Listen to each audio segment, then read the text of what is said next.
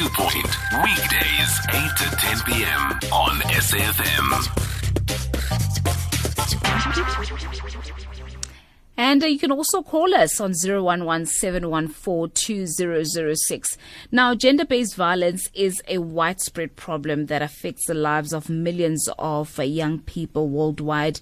And when acts of violence are committed against young people and because of their genders, society as a whole really loses. And while gender-based violence is not something unique to South Africa, the problems we are facing are reaching alarming rates. And if they're not addressed soon, we leave us counseling women instead of trying to prevent the problem.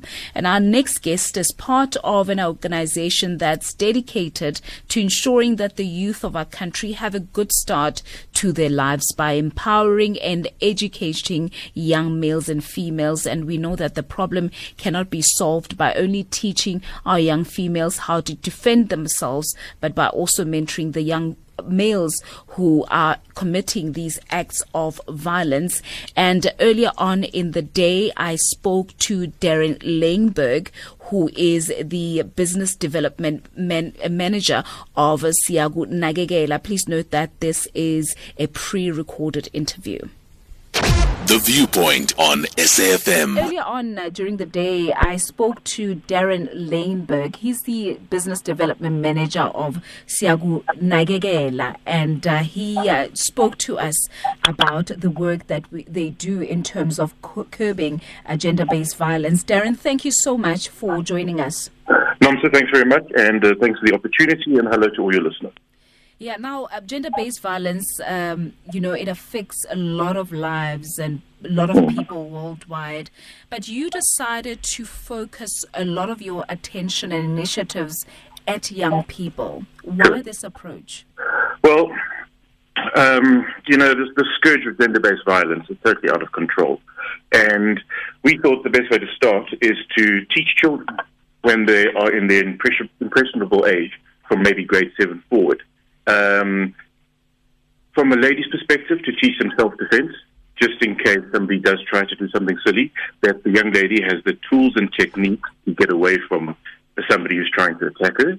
And then from a young boy's perspective, going into a young man, go in with trained counselors into the schools and talk to the guys about their feelings, their emotions, perhaps their anger, or they don't know how to treat a woman and why they should defend a woman and look after a young lady and look after their mother. So it's a dual approach. Teaching young girls to be able to get away from trouble, and teaching young guys how to learn respect, love and care for the ladies in their lives, as opposed to not really knowing how to deal with their emotions, and then it comes out as anger or as aggression or gender-based violence. They normally say, Darren, that those who are abused were also abused. And there is a lot of focus, of course, on females and young girls being abused. But are you also focusing your attention on young men as survivors of gender-based violence? Because this term also encompasses them. Absolutely, and it's a very good point. So the whole concept with the young guys is to get a Big Brother network going in the schools. So if you have a grade 7 pupil who is either acting aggressively to a young lady, a couple of grade 10 pupils will go around and not harass him or intimidate him, but say, that's not right for X, Y, and Z reasons, and we won't stand by and let him do it. And then by starting that conversation, the idea is, when our counselors go in, has anyone here been abused? Now, the first time we see the guys, nobody's going to say anything. But after a couple of sessions, the students will come, they will see a helping hand there, and they'll say, listen, I have a problem. And then we can step in and say, right, let's talk about it, let's speak to the appropriate organizations, and let's see how we can help that single individual. We've got to break the mold. Once we're talking to people and they start to trust us, then we're starting to talk. And I believe the biggest problem in South Africa is we do not talk to each other from the heart. And SIA stands for the principles of unity and respect. So we need, as a country, I heard President Ramaphosa's comments the other day, and he made some very good points. We are in the second pandemic. There's no argument that gender-based violence is a pandemic. Yes. And I like the idea, very from a personal perspective, about sensitizing the taxi and religious-based organizations to communicate and say, guys, if we have a problem, let's talk about it. Let's stand together to address it. I like that a lot. The biggest thing I liked from the president's point were the idea of women economic empowerment. Now, once ladies start running their own businesses, they will be the change from within. They won't put up with any of this nonsense, and they will start making great things happen. But like anything, unless we stand together as a country, we can't do good without each other. Absolutely. Now, in the work that you do, what are some of the trends that you've noted around the attitudes towards gender-based violence? Right now, I think men are scared of women. Totally scared of women. Women, absolutely. Women are now free to get into the workplace, follow their dreams, achieve their goals, and make money. And the traditional role of a man is now completely changed. And I don't think we've addressed that problem for men. So women are flying. They are dynamic. They are out there. They're building. They've got passion. All the energy is there. And the men are kind of like left behind, and they don't know how to deal with it. And I think that also comes out then when the ladies are being so successful, the men are getting jealous and angry. And then that is also, I think, a very big contributing factor to gender-based violence, because the insecurity in terms of men, they don't know how to express that. So instead of going for a run or talking to a friend about it because they're embarrassed, they hit somebody. I think that's a really big problem personally. From the young people's side, girls are scared. Girls are absolutely petrified to be alone, walk alone, do anything alone. And that's where the self-defense becomes vital. Because when you have a trick or two, we're not teaching you to fight. But once you have a trick or two to get away, and, you know, we also have a saying, God gave you a voice, use it. So if somebody is trying to attack you, scream your guts out, get away. You know, and women also have a sixth sense. So if you feel there's a man in the house that just, it doesn't feel right, tell mom, tell your aunt, tell your sister, tell your brother. Trust your instincts. So that's very important, number one. But the biggest problem and the biggest challenge is addressing the attitude of young men to respecting women. I believe, and it's a personal opinion, that a lot has to do with the lack of a father figure. And the guys aren't taught that their role in life is stand by that very successful young lady. Be her emotional support. Let her go. Let her get on with her dreams. You don't control her body. You have no right to what she does with her life. But be part of her life because it's more exciting than standing on the sidelines. That's a big journey to take. But if we talk about it and the word gets out there and more people are talking about those lines, then I'm not feeling good. I speak to my friend. I go for a run. You know, best thing you can ever buy yourself, a doctor told me one day, was a pair of running shoes. That's all you need. So when you're angry, you're disappointed, you're frustrated, go for a run, get it out of your system from a male perspective. And from a female's perspective, trust your gut.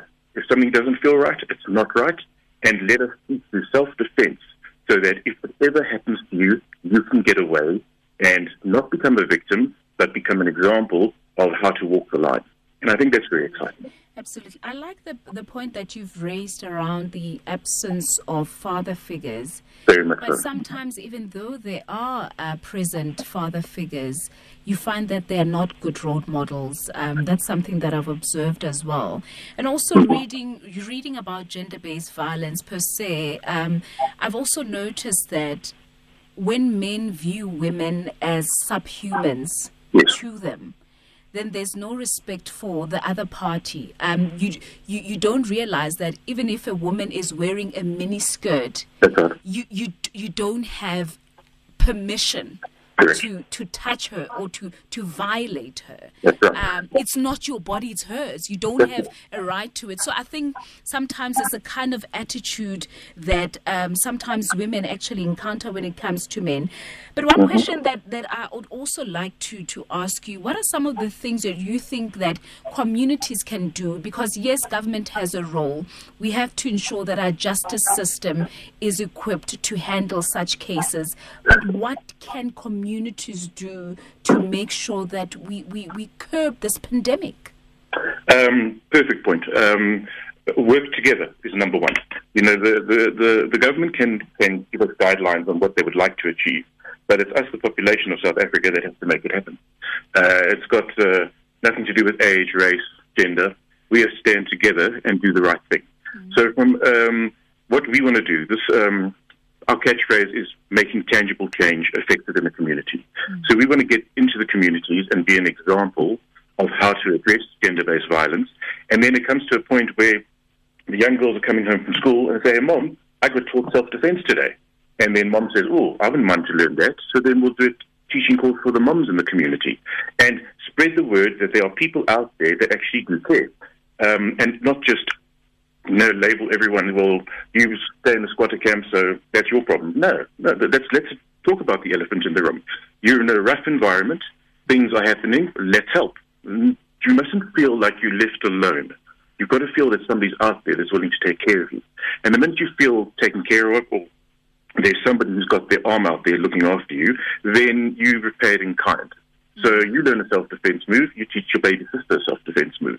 Now it becomes fun, and the classes are very exciting. The ladies have an unbelievable good time. It's highly energized. It's really good fun. But when we look at the community level, once we start the youth are the future. It's never going to change. And when the young guys and the girls are engaging, and the girls are being taught self-defense, they're telling, everyone in the community, and community is getting involved because they're seeing something positive is happening with the youth who are going to be their future. Yeah. And then with the guys are, I would say educating girls is on self-defense is very important.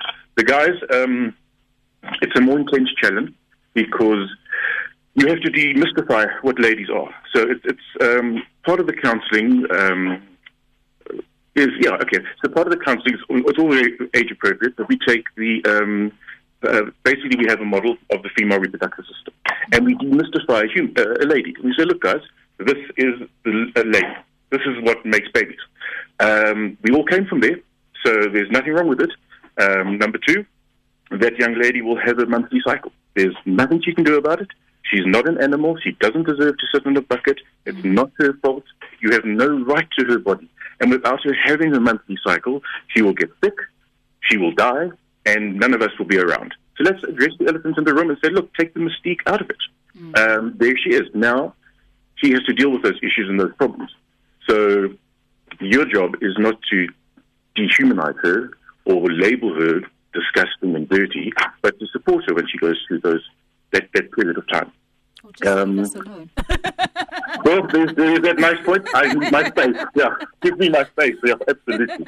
But definitely, Darren. I like what you say about getting the other gender to understand what women go through and how our bodies work as well, and just also the knowledge and the skills that you are imparting in these young women and young men. But of course, it's very important for them to take that information and to kind of share it with other young people, because I think young people also have a role to play in preventing gender-based violence. What's your view on this? So, 100%, absolutely. I think you put it perfectly. What you want is young girls who are highly motivated and saying, we do not accept what is going on. And the youngsters are always the ones who speak the loudest, and they're the ones who are the change. So if the youngsters are talking about gender-based violence, it's forcing their moms and their grandmothers to start thinking about this issue too, and saying it's not wrong for somebody to talk out if they feel uncomfortable. So if you are feeling that mom's new boyfriend is just not right, speak to mom. And if mom doesn't listen, speak to granny, speak to your sister, talk to the neighbors. Don't be shy. And young people aren't shy, and that's the beauty of young people. We get a little bit older, we get set in our ways, or we just get too embarrassed to say anything. And that's where the strength of the youngsters come through. And I think young people make us feel stronger.